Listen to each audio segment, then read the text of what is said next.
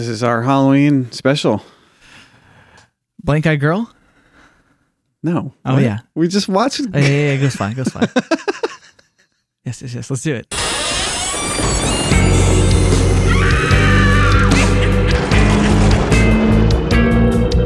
Adventure Guys.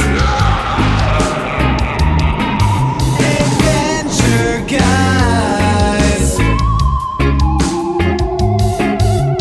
Now it's time for Adventure Guys.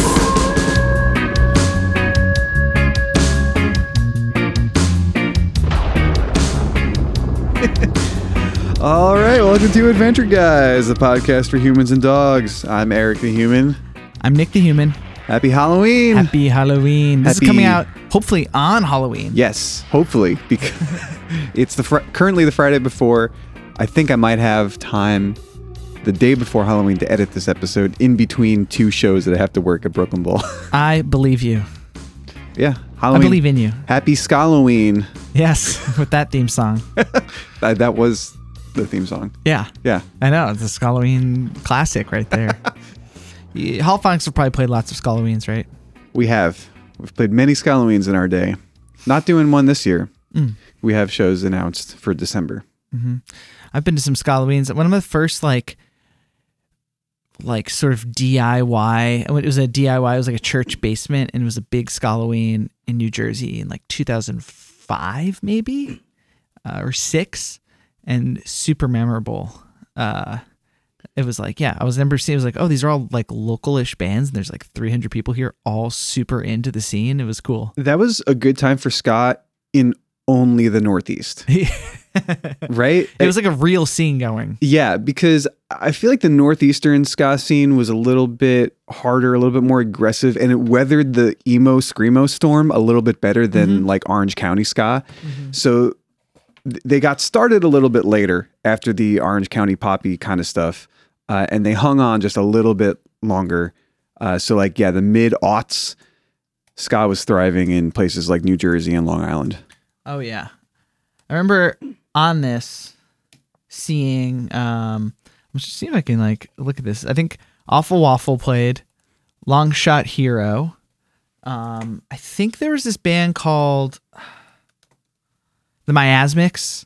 These were all like New Jersey ska bands, and Long Shot Hero totally had like elements of like the like emo. There was a little bit of screaming in it. Like it was able to come in. I remember that I was at that first show. I remember meeting a guy who was like really big, like in the scene. He was like probably like 19, and he was really tall, and he had vampire makeup on. He was talking about how he really didn't like Streetlight Manifesto. And I was like, probably one of the first times I was like, oh yeah, like you can be kind of a snob about this kind of Right. music. Were you into Folly at all around that time? I found them a little bit later, but that's the marquee when you think of mixing hardcore and stuff with ska. In New Jersey, especially. In New Jersey, yeah. Because they're I never- kind of doing a little comeback thing. Yeah, I never saw them, but I like as I started to get into it, I like got into it, and they had a couple of really sick songs. I remember. Yeah, I've got their split with the Best of the Worst on, Nice. on a 7-inch. Yeah, them and the Flaming Tsunamis Oh yeah. had a couple great ones. Yeah, Folly's playing that Adjacent Fest.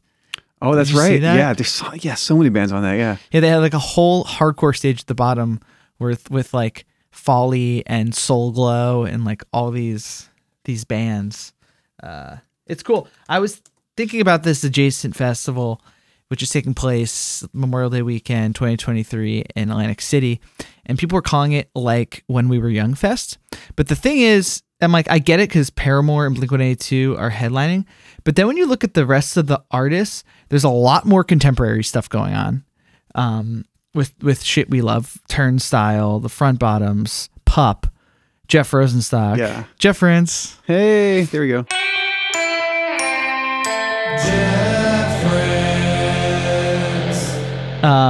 But then even I was like, some of the stuff they're bringing back, like the legacy stuff, I was like, whoever booked this is sort of feels like a friend of mine because Yeah. there's not like the whiny stuff. I know. Yeah, looking at that lineup, I know almost all of those bands, Yeah. and I like almost all the ones that I know too. Yeah. The Starting Line, Yeah. yeah, Yeah.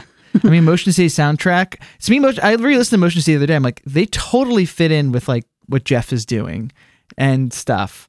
In my mind, Japanese Breakfast rules. Yeah. Then you got the Meet Me at the Altar, which you love. yeah. Yeah. Off Drug Church is sick. Incendiary. This is like a good lineup. I want to try to go.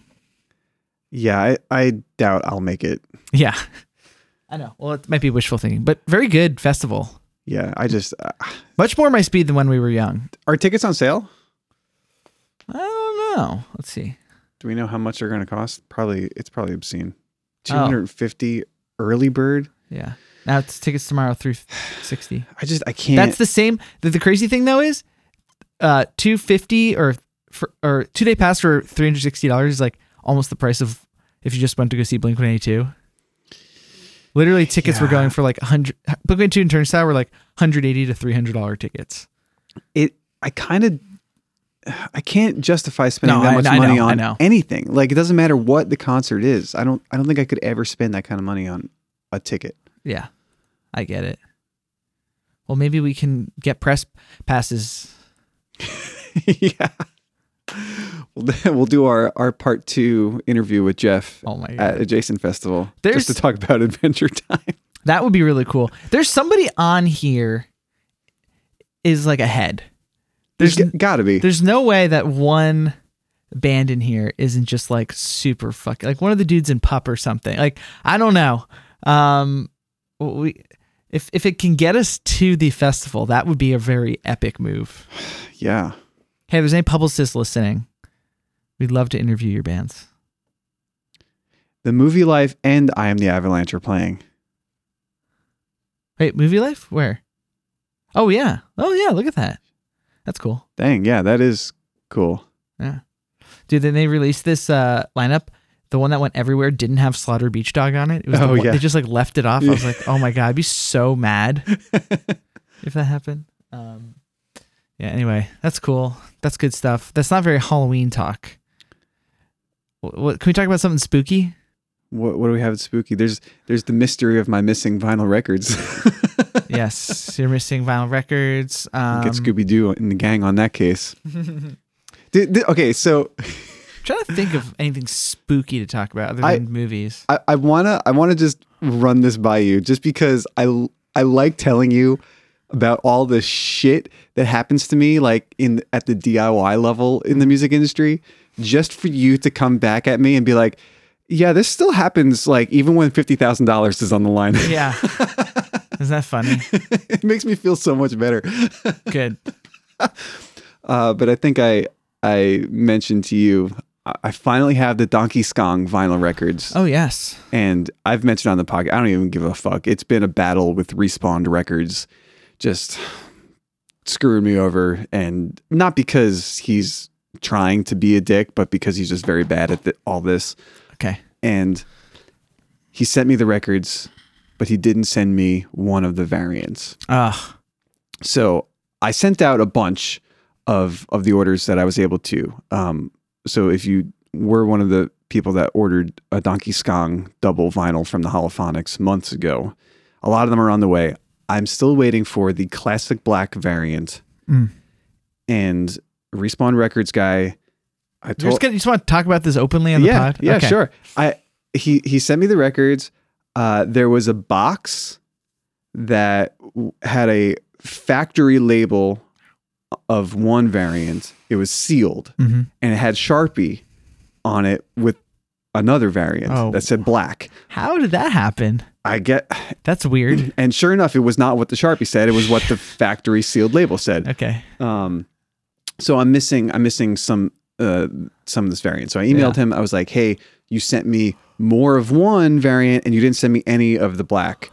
Can you send me these? And he just lost his shit. That was the extent of my email. I really didn't even say anything beyond those two sentences. You sent me 50 of this one and you didn't send me any of this. Can you send me the other copies? And he just got so mad at me. He's like, how dare you speak to me like this? is that I know for a fact I sent you the exact variants that you requested in the exact quantities. I know for a fact, but I will send you what you're asking for me just to be done with this. No one has ever talked to me like this before. And so I'll give you what you're asking for. And it's like, dude, this record is sold out. how can you even have extra copies to give you? If he didn't already not send them to me. Right. You've caught him in a logic conundrum there. Oh, he said that box said black on it because it was just reused. But it was sealed. Yeah. Yeah. And man. also like that, like also, what does that even mean? Did he? Nobody probably thought that he could give you that. Maybe he was going to keep extra black. But did he send you then a box of the wrong vinyl that you have to send back to him? He didn't even ask for me to send him the wrong copies back. Right, I was so like, I was that's weird. expecting to do that. Because I was wondering if it was some sort of thing where he's sending you these, keeping the black for himself to sell more. But that doesn't even add up. I don't think any of it is that insidious. I think he just really doesn't know how to do this. Like, and That's he's made errors throughout this entire process. It's like no one's surprised that he made another one. And yeah, I will. I mean, I can't say that that's happening at Atlantic Records, really. But I mean, it's just the whole- fuck ups happen. I think the thing that's hard there is his reaction. to dig his heels in. I know for a fact. And I'm like, I took all these records out of the boxes and I'm like counting them. And I'm like, my world is coming down your around quantity me. was wrong too. I got the total quantity correct, Oh, okay. but I just had extra of one and none of another. And I'm like, people ordered this variant. I Yeah. need it to send out. And he's like, I know for a fact I sent it to you. And I'm looking at it. It's like, I don't have this. Like, what reality are we living in? Like, Oh my gosh. it's like, And if he then has them to send you, that means he didn't send them to you in the first right. place. Like, isn't that like a really childish thing to be like, well, I'm not, like, you're still wrong, but I'll do what you want anyway. No, no one's ever talked about this, which is you simply just asking, "Hey, I think you made a mistake." Well, okay, this is something that I've stopped doing, where I sort of pad out my communications Hey, with like, what's going on? yeah, hey, I just wanted to check in, like, and see what Super stoked I got the records. They look amazing. However, when counting them, I saw this like. Right, that's not the Yeah. kind of message I send anymore, and it's because, you know how have you heard about like using the word just in front of sentences just like softens everything and it just takes away all of your working on my usage of just. yeah. You know, of course, like this guy had a lot of money and hired us to do this and press these records and everything, and we're basically at his mercy. So I didn't ever want to make him mad, but he just started making so many errors. It's like I need to really clean up my communication. I need to be like clear, direct, and succinct. So I took away all that extra fluff. Yeah. I was like, I got the records you sent. You sent more of one thing and none of the other. Can you send the records that I don't have? Yeah. That's Oh boy. This is spooky. This has thrown me for such a loop the last few days. It's like it's totally destroying my schedule trying to figure out all this situation. Like, I'm sorry. Well, it's good to talk about publicly, I guess. So if anyone's waiting on a black record, they know yes, they're coming. Hopefully we're soon. Oh man, dude. Damn. Well, I hope you can put that past you very soon. I mean, do you get where people are just so against admitting that they made a mistake to not want to fix it? Yeah, but to come back aggressively is an odd choice. Not being evasive about it or not owning up to it or not wanting to accept that they were wrong. Right, like is one thing. To be like, no, I don't think I did, but I guess I'll check if you want me to. I'll be back soon. right, Something like that. ghosting or being passive aggressive. Like Yes. seems like a much more common thing. The direct aggression right back at you is an uncommon response. I think for most people doing most things, I guess it's never. I'm sure that I've encouraged it. I was talking to a friend last night who's in town, and she's a manager now of artists and bands and producers and stuff. And I was talking about how in my job I've had to do more of a just fucking come on, man. Like I've had to do that a little bit, and she was like, yes, that is like if you boiled down like a lot of my communication comes down to. Sometimes it's just fucking just come on, just please send me the thing, do the thing right, and you have to like say it nicely to maintain your relationships. But that feeling, I feel like, never goes away. I'm sure at most jobs you're just like, come on, man. But it sucks that It's like, yeah, you said you would do the thing. Like, you haven't done the thing. I really need you to do this, please. Please, yeah. Oh, I know that feeling. It's just so weird to come back at it so aggressively. I've never talked to you at that. I mean, like him saying that to you is just to be done with this is like, we're never working together again. Oh, that decision was made a long time ago and not by him. Yes, exactly. So maybe he's just, that's so weird. He's like, why does this guy keep calling me out on my mistakes? I don't like it.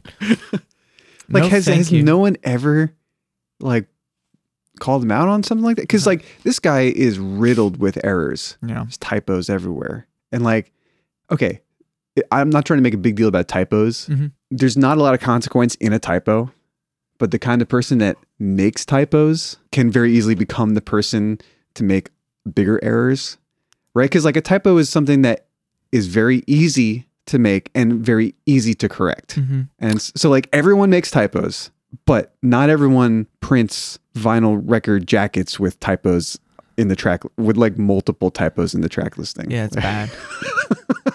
It's bad. Yeah, I don't know. I mean, I was the Dan Ozzie book Sellout. I think I talked about it in a past episode where they were talking about, gosh, I almost like have to go cite the book, but it was the Donnas.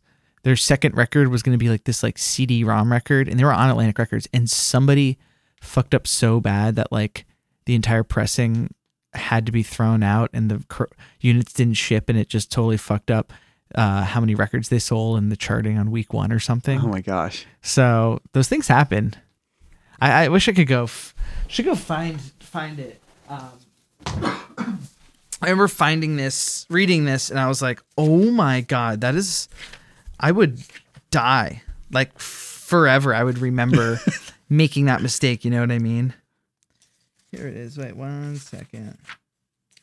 It's a good point. It's a good point because like sometimes when I've gotten frustrated with people, I realized, and then it's like a big deal to me. I've realized that it's not a big deal to them, and the fact that it's wrong isn't a big deal, and they're not.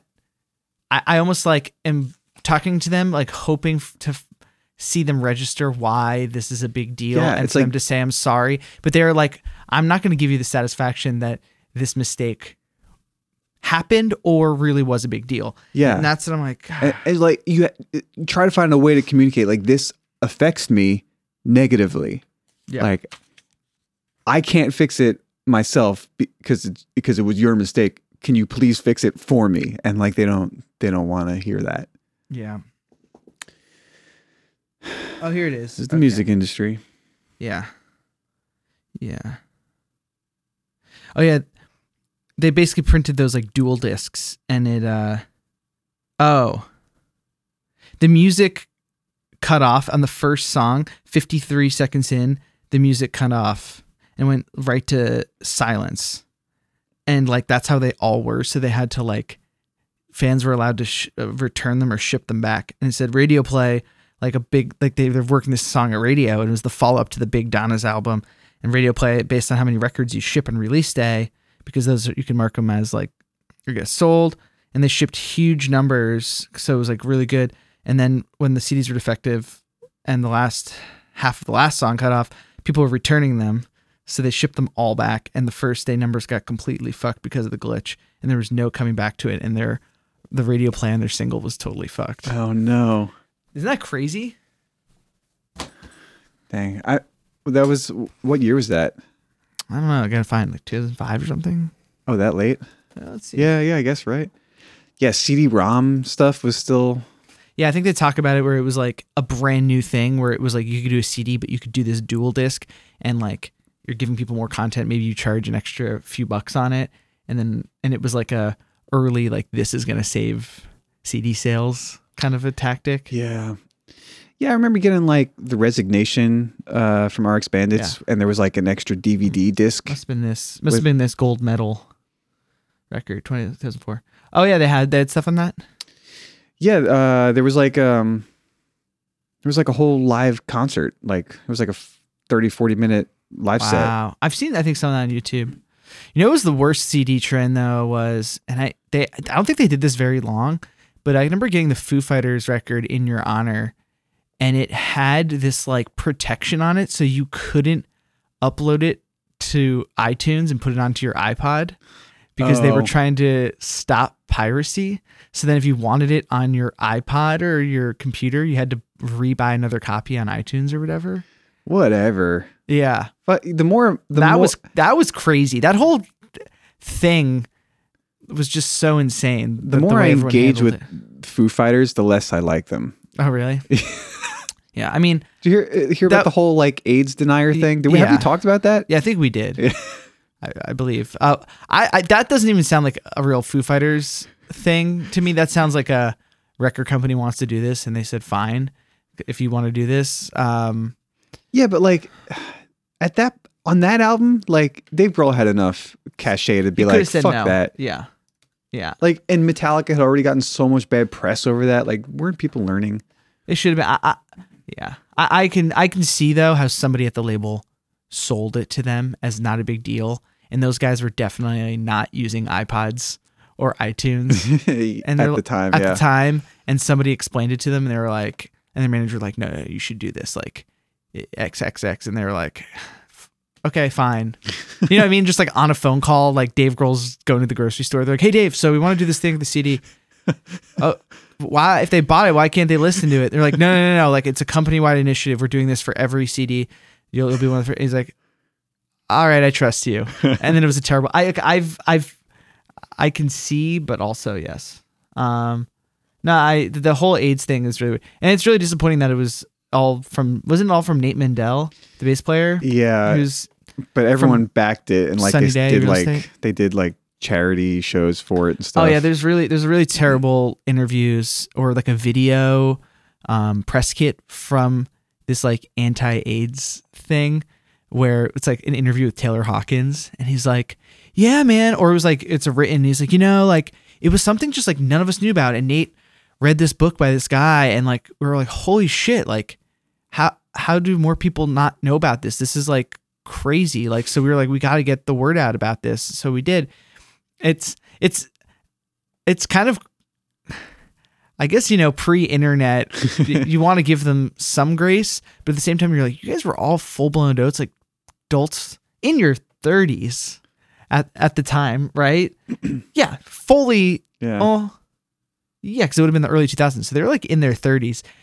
You should know well enough if you hear something so insane like that to look into the sources a little bit, or like ask people about it, and then people probably telling you immediately that that's an insane thing to say and think, and then you thinking twice about it. It's like, who were they hanging out with? Who's Nate Mendel hanging out with and surrounding himself with, that his whole circle was in it, and then that none of the Foo Fighters. I mean, I wonder if they were all like, this is important to Nate, and this is like, he's never asked us to like play at his niece's birthday party before, like, and we had to do that for Chris Shiflett, so fuck, like, all right, Nate, this is the thing you want to do, all right, fine, like, you get one. I don't know, man, but then yeah, I mean, you think if that was the situation, like they maybe would have said something to that effect, but like they've just tried to scrub it. Oh yeah, well, I think I remember reading about this because you told me about it. I looked into it, and it becomes clear that somebody called them out, and then they abruptly like never mentioned it again, scrubbed it, and because it was basically like, oh my god, we colossally fucked up. And then they did give money to AIDS charities at some point. They did like this whole thing with Elton John and gave money back. Doesn't make it right. They did it. Somebody got through to them. Yeah. That's an insane thing to be so off on. Yeah, the woman that they were like supporting, like she died, and she killed her like her newborn child. Wait, the person doing the anti-AIDS thing? Yeah. Did she get AIDS? Yeah. Oh, whoa. All right, well. She had AIDS. She passed it to her newborn child through breastfeeding, and they both died. Yeah, wow. I'm scrolling through this. like that was like the woman that Nate Mendel was convinced was correct. They got really swept up in some like crazy early misinformation pre-internet or early internet misinformation and just got totally down it's like a Alex Jones rabbit hole. Yeah, like like QAnon shit pre-YouTube. Yeah. Holy shit, man. But yeah, I mean, like, you think of the kind of person that falls for that kind of shit now. Is it really that different than the kind of person that fell for it then? Right, because like there are critical thinking skills to apply at any step in the process, right? Yeah, I mean, maybe. I mean, I don't know. It's hard. I don't. It's hard to like prescribe getting swept up in something and like be like like just write them off because of this one thing. Like if they haven't exemplified that other behavior publicly since. Seems like they definitely learned the lesson in their private lives. Yes. If you got swept up in it once when you were, like 28 years old or whatever, which if it was in 2000, which is what Taylor Hawkins was like, yeah, you might be prone that they might have believed some other crazy shit. Yes, I hear you. Reason would stand, but God, I hope they learn their lesson. Luckily they haven't done anything crazy like that since, right? I don't think so. They're just now Dave Grohl's just the ambassador of rock and roll to the world. I guess I didn't vote for that position. I mean, he's the best we got. I mean, Is he? Yeah, for the position of ambassador of rock and roll, like he is waving the flag and is carrying it on with good-natured spirit and showing up to do it. And he's doing it better because like now they are classic rock, right? And it's so much better. They're like such a better classic rock band. Like you want Axl Rose to be the guy, you know what I mean? Anyone like from the 80s, a lot of the 90s people. I mean, I honestly, I'm gonna get hate for this, but I'd prefer Foo Fighters to like Pearl Jam. I know people love Pearl Jam, but like, I don't know. I like Pearl Jam better than Foo Fighters. Yeah. I mean, Eddie Vedder's pretty cool. I mean, they're cool. But I mean, I don't know. I think Dave Grohl, I don't know who else would do the thing in the popular culture spot of holding on to rock as well as him. You know what I mean? Mm-hmm. I mean, not necessarily that I care so much about like maintaining rock, because like if rock sucks, it should probably just die. But I mean, there's always MC Bat Commander, right? But like, what you could, I'm trying to think of like, there's like so many worse versions of Dave Grohl that could exist, I guess is what's in my mind. Like when I look at the playing field of all those bands, you're like, at least it was him and not, I don't know, Limp Bizkit. Yeah, Billy Corgan, like that guy sucks. Yeah, he went off the deep end. Yeah. I'm always like kind of curious because like he is technically like the biggest Reverend artist. I don't know why. Oh, yeah. I don't know. Like he's done what he wear a bunch of like MAGA shit back with early Trump era. Let's see.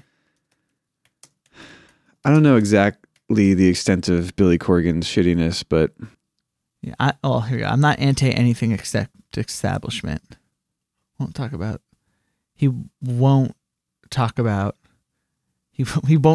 Trump. He did liken Bernie Sanders to Chairman Mao. He hates social justice warriors. I don't know. I'm just reading headlines right now. Yeah, I don't know, man. I don't even want to read this shit anymore. He was on Alex Jones. I'm done. Billy Corgan was on Alex Jones? Yeah. Ugh. Well, so was the singer from the Interrupters. So was Mike Judge. Really? Yeah. He has some questionable stuff. Yeah. Dang. Mm-hmm. He was on He was on InfoWars, and it was like only a couple years ago. Oh, 9 years ago. Okay. Well, I guess he really. I don't know. I don't want to go down this rabbit hole. I don't know. I don't know shit. I don't have my sources. Yeah, it's bad. Although Alex Jones was a different thing 10 years ago. But I mean, fuck him forever. Yeah. And let him go down in flames and be sued in poverty. Let's hope. Yeah. He so I mean, this isn't relevant, but what happens? He has to pay like hundreds of millions of dollars, but like it was $1 billion, I thought. Yeah, $1 billion. Like he doesn't have that money, No. obviously. So what happens? Yeah. How do those people get their money? I don't know if it's like they'll ever actually get their money, but the point is that he's so in debt that he his assets and his will be taken, and then he won't have a platform anymore, and InfoWars will effectively cease to exist. But he's gonna like litigate it in court and like appeal and all sorts of shit. Alex Jones lawsuit. I mean, this is again, we're just getting into current events that we haven't actually read fully into, so I'm sure there's like a what happens now section. Yeah, fuck that guy. Yeah, I love. Yeah, I know. It's like it sucks. It was always really weird, like with the interrupters, because I don't think she ever really acknowledged like, oh yeah, I was on his show talking about how climate change isn't real. Yeah, Like it was just never brought up again. Like that's like it did happen. It's super fucked up. Like it's PR 101 though. Is like if you want to like is like leave that shit in the past. No one knows that, obviously, that the interrupters were on Alex Jones except for like core people that are in the ska Reddit or whatever. So it's like, Yeah. all right, there's hundreds of thousands of people listening to your music. Don't bring that to their attention. Just move forward or act accordingly, because you don't want people to keep talking about it. That's what a publicist would say, or a crisis publicist would advise. yeah. Having worked with publicists, it's so I get it, but then they should like do climate change benefits or something to be like, okay, Yeah. maybe they have. I don't know shit about the interrupters. Have they ever done that? They just open for Green Day all the time now. Yeah. It seemed like that could have been a cool band, because this is hilarious to look back on it, but like, yeah, the Holophonics were direct support for them in Fullerton for their debut album release show in 2014.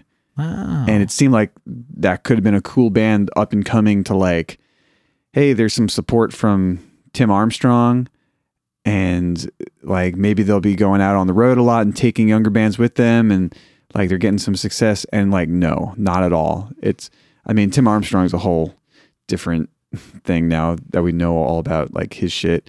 But yeah, they just open for Green Day and shit like that. They don't do their own tours and take other bands out with them. Disappointing. Although, dude, if your band just right out the gate got offered to just tour with Green Day, wouldn't you do it though? Well, yeah. Yeah. That's the only thing. But I mean, like they're obviously trying to engineer those opportunities rather than just sit around and wait for them. Yeah. I mean, every band does. That's how the music industry works. Yeah, I know, but like you could try to engineer other opportunities and do your own thing, but it's like from the very beginning, that band was like trying to do like the mainstream industry thing, which is lame to you. Yeah, You're I mean, like- they're using a ska punk vibe image. Yeah. And they're not really going that route, which it's great that kind of music can be on the radio. Yeah. But it's just disappointing. Yeah. Because we played a fucking, what was the name of that venue? Slide Bar in Fullerton, like tiny little room. Yeah. So your main the thing that sucks is that they are a ska band. They're from the ska scene, yet they don't really contribute to the ska scene in a larger way, or not using their successes to pull up an entire movement of ska with them. They're just sort of like, we're just going to go as far as we can as the Interrupters. Like that's what they're focused on. And they're not focusing any bit on the community aspect. That is like so much clearly a part of ska. Yeah, that's fair. Yeah. Which I get, especially as you being such a huge part of it.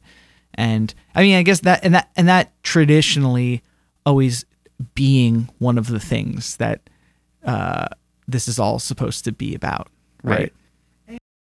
Green Day opened for Operation Ivy Man, so it's like Yeah. you get the Comes full circle. yeah, you get the it's like part of the lore, so I get it. But I also understand what you're talking about, and it would be nice for them to bring bands along with them. Like, you know, it's like when those bands, like when Blink-182 did get big, they would always bring out new bands. Like, it's like not like Midtown was like, you know, like they took us out. They didn't have to. Like there were major label bands that could take out, and they took us out because they liked us. And like, you know, they also probably did that too. But you know, I'm getting at, like, bring the fam along with you.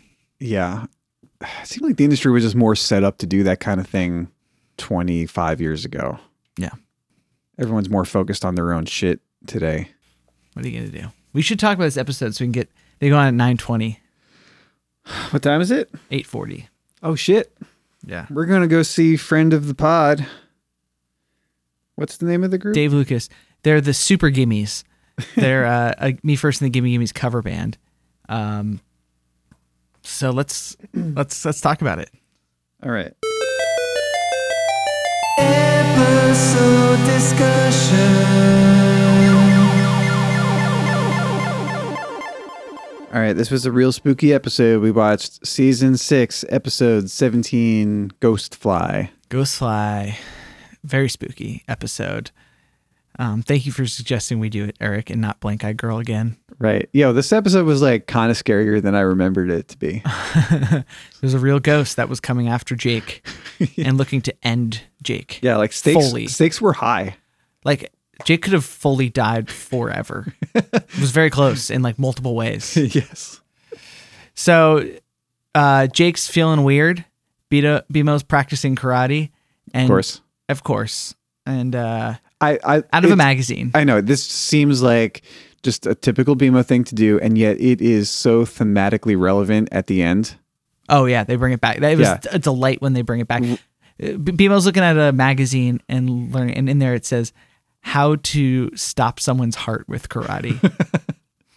And he's practicing on a pillow. Yeah. Or what's the proper pronouns? BMO has used all pronouns in certain situations. So we could, I guess, freely exchange. Yeah. Most commonly, BMO uses he, him. Yeah. Just, I couldn't remember what we've discussed this. I couldn't remember where we landed as a pod. So yeah, BMO's doing that. And then Jake's just like, I'm feeling weird. And to try to settle himself down, it's raining out. It's a gloomy night. He decides to make some soup. And as he's making a soup to cure his restless leg syndrome. Yeah. Fine. We're going with it. Fine. As a fly comes over and he kills the fly, and that's trying to get into soup. And I guess he eats the soup, tries to go to bed. Jake is pretty confrontational towards this fly, more so than we usually get with this character. Mm-hmm. Yeah, he's in a weird mood because Jake is so easygoing. It's not normal to see him perturbed. Yeah. And he doesn't even know why exactly he's perturbed. He just feels odd. Like, you know? Yeah, what is it? He's in a funky mood is what he says or something? Yeah.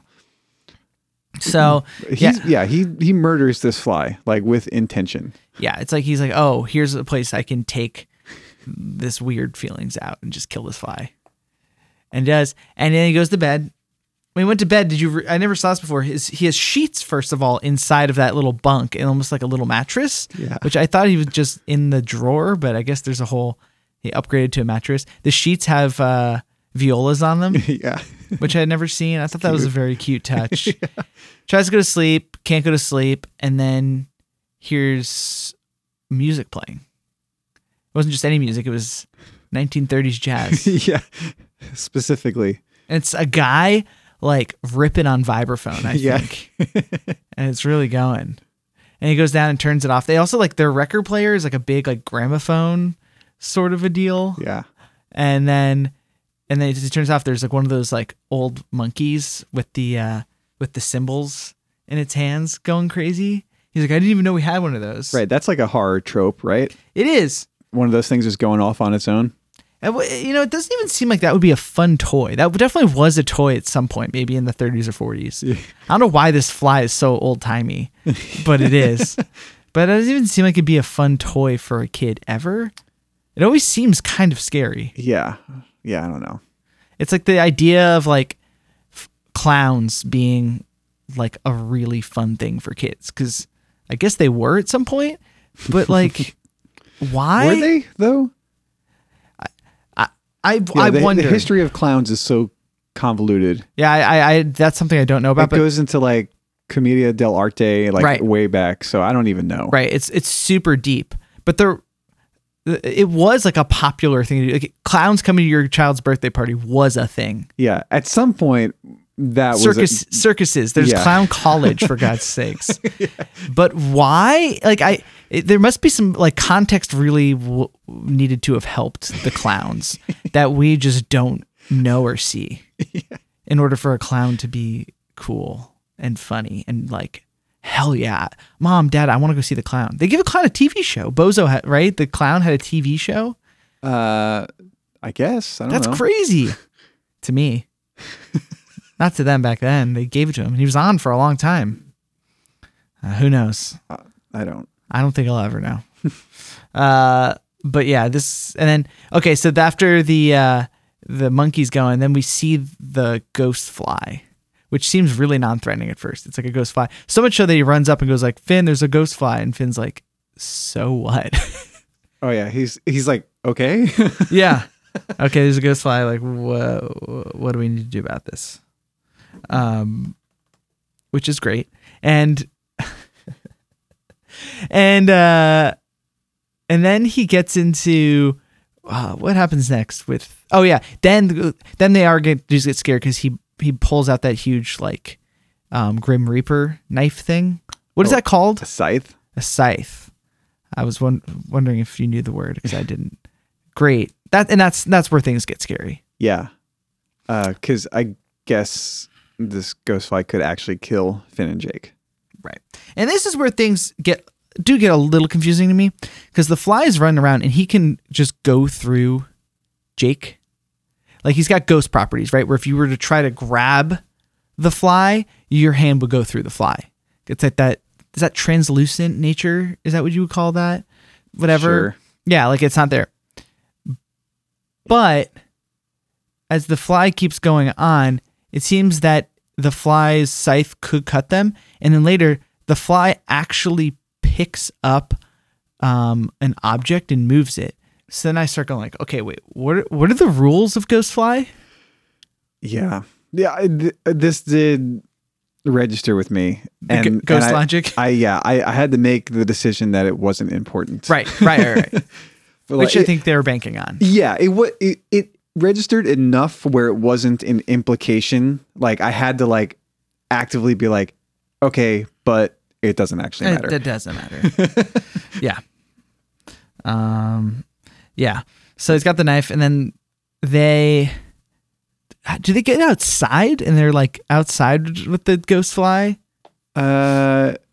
If they try, do they go outside to get away from it, and then it comes and gets them? And they come back and they're hiding, and he's like, we have to get somebody who's used to paranormal things. Right. I thought they were calling Starchy. Yeah. First I thought it was Cinnamon Bun, just because it was a big round thing with a hat, and you're like, okay, this is someone we're gonna know who's big and round. They call Starchy and Blank Eyed Girl, Got it. but it's not him. No. It is our favorite demon lord. Peppermint Butler, and he looks bigger though in those like those first shots. Yeah, a little forced perspective, making it seem a little mysterious, I guess. We have not seen Peppermint Butler on this podcast in quite some time.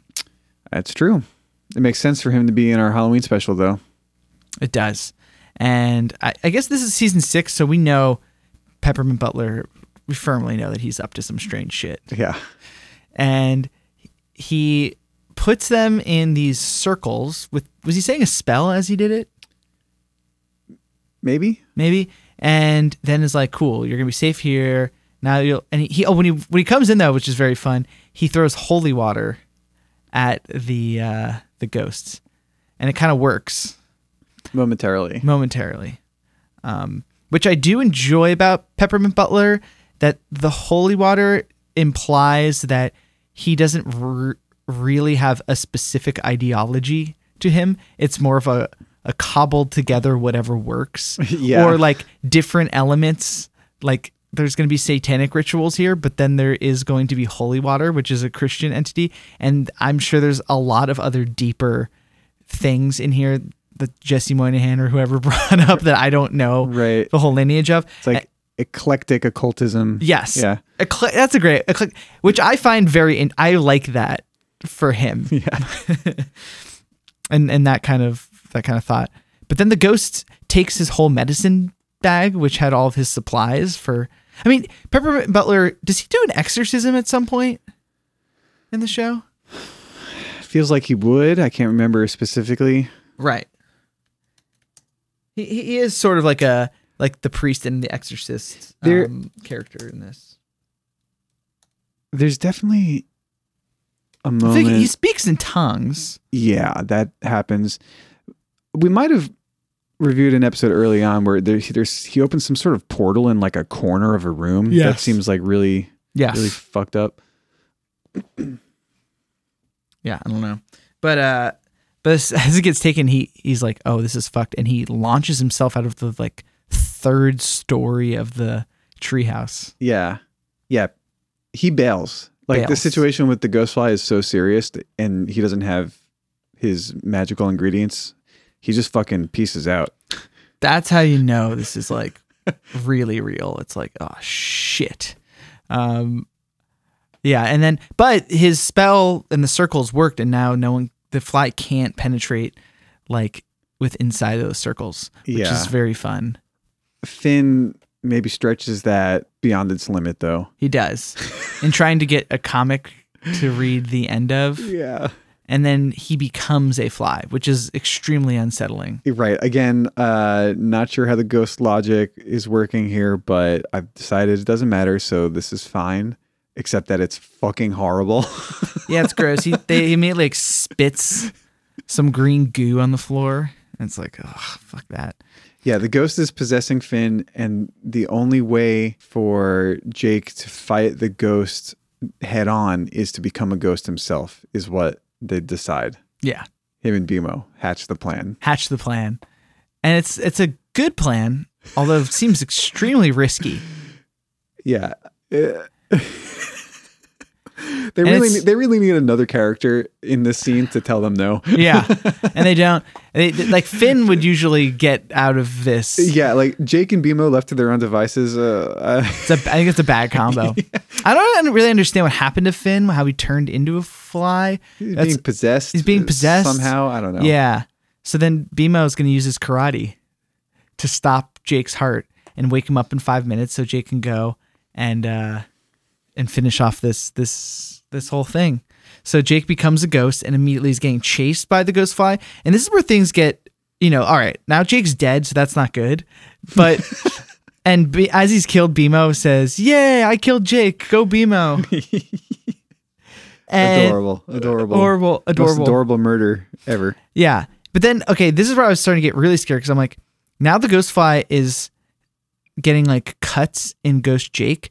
And it seems that when the ghost fly is cutting other ghosts, they're like gone forever. Yeah. Like present in no dead world, like cease to exist. So now it's sort of like, wait, Jake, it's not just that you're being haunted by ghosts. It's like you could just, your spirit could cease to exist. That's like, that's very bad. Yeah. That's even worse than death. They always seem like the stakes are pretty high for this episode, and it really they find a way to make it pretty tense at the climax here. They up the ante a lot, and not even in like a weird way. Like they do throw in a little bit of lore. It's like, oh, is this like some sort of low level dead world? Like they're trying to connect it. Like, and this is real, by the way. Like what's happening? Like it has effects. Like if Jake doesn't fucking accomplish his goal, he might not get to come back. Yeah. And I know it's scary. And then they're running through stuff. He gets cut a couple times. Then he runs into where his soup was and it falls. Now I'm not exactly sure why the soup falls because he's a ghost, but it does. And then or the soup is actually already on the ground, and when he kicks it, the ghost of the soup comes out. It falls off the stove. Yeah. And that is essentially the soup dying. Right. Then the ghost of the soup comes, and the ghost of the soup is like crazy for the fly, and it turns out the fly's unfinished business was just wanting to eat the soup. Yeah. The soup was the unfinished business. Which is great. I love this. I love that soup can have a ghost. Yeah. And that fly can, like, that's so important to a fly that it remains in a ghost state. Yeah.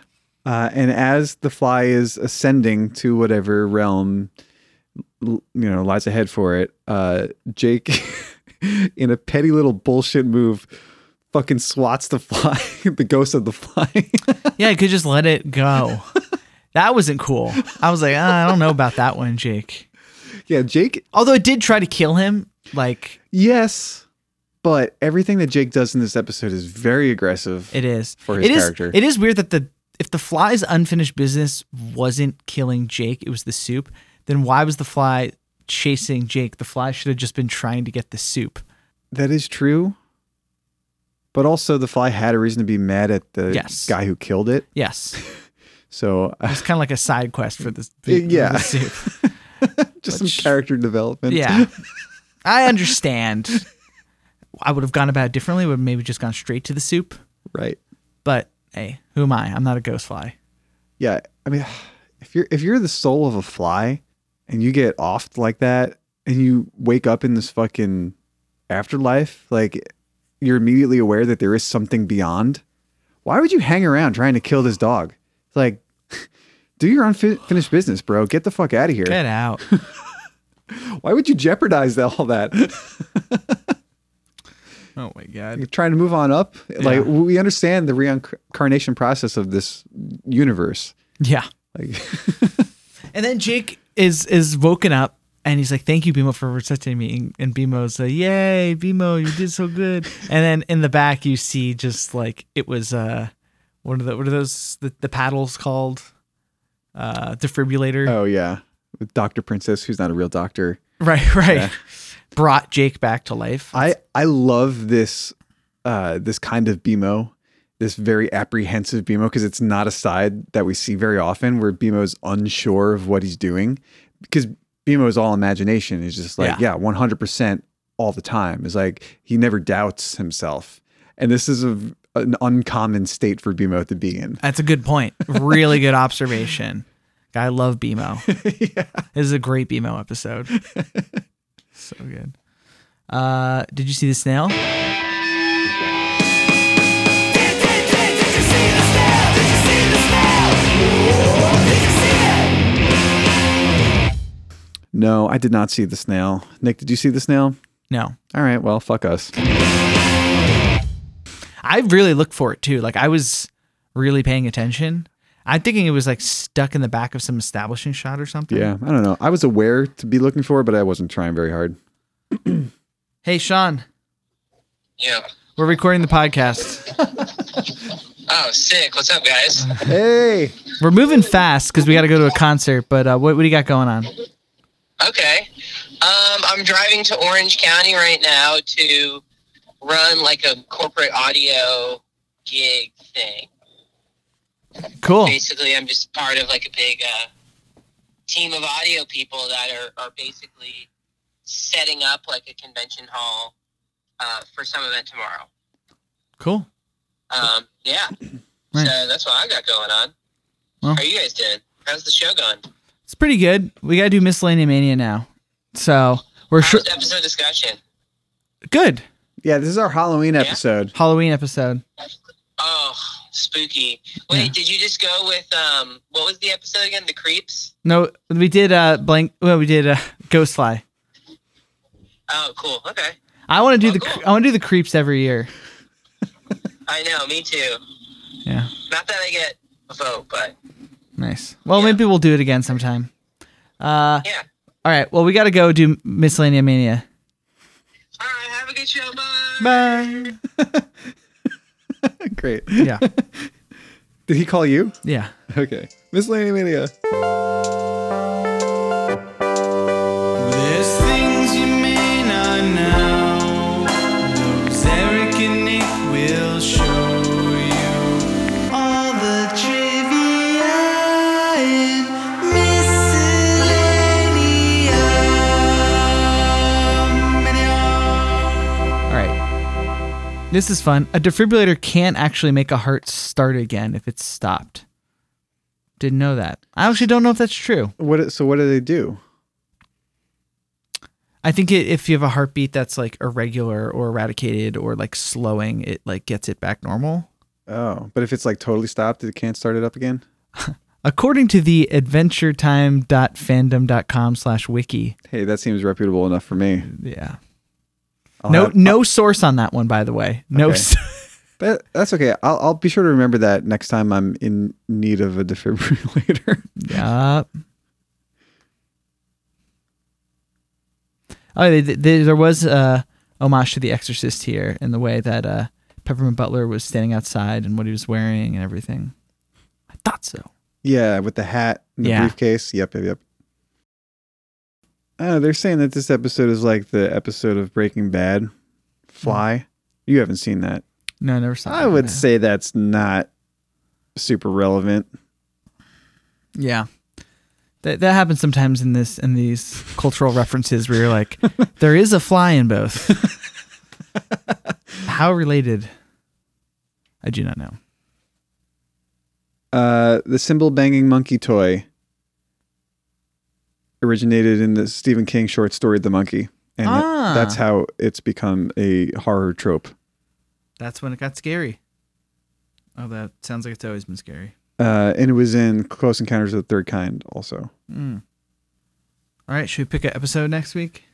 Yeah, it's not going to be random because next week we start BMOvember 2023. Boom. What are we gonna watch next week? What are we gonna watch? It's the episode generator. All right. Do you have a specific one you want to cover? Let's do, okay, there's a lot, okay, BMO episodes that we should cover. We need 4 for the month of BMOvember. I've got 2 that I know of. One is the part 1 to the part 2 we did last year. Yes. Whatever that is. And then the other one that we should do is football. Oh, yeah. Do we lead with football? A strong... When are we going to do our first episode of BMOvember? We need to look at the schedule. We got to get some guests on. Steven Saylor says he wants to do a BMO episode with us. Well, we could also ask him if he has a BMO episode. Yeah. This is the first BMO episode, Guardians of Sunshine. The one where he's introduced? Yeah. He doesn't have much of a role in that episode, though, right? No, it doesn't look like it. Oh, debut is business time. Well, let's talk to Steve about it. I don't think Steve is going to be available for our first episode because of his gig schedule. He's going to Europe. Oh, wow. Or the UK or wherever. Stop the Presses is playing a festival out there and doing some shows. But he'll probably be back towards the end of November. What was that? The more you mow, the mo you know, the mo. Yeah, that's a big one. Right? We did part 2 last year. We can do part 1. Let's do that. That's a very sensible opener. Yeah, what's the name of that? The mo you. More you mow, the more you know. Yeah, the more you mow, the more you know. Yeah. Part 1 will be a good episode too, because we'll know what's going on. I remember part 2 very well. Yeah. Cool. All right, that'll be the start of BMOvember 2022. What year is it? Thanks for listening. If you like the podcast, please subscribe. Please rate us 5 stars whenever you're listening to, and tell a friend. All right. Peace out, y'all.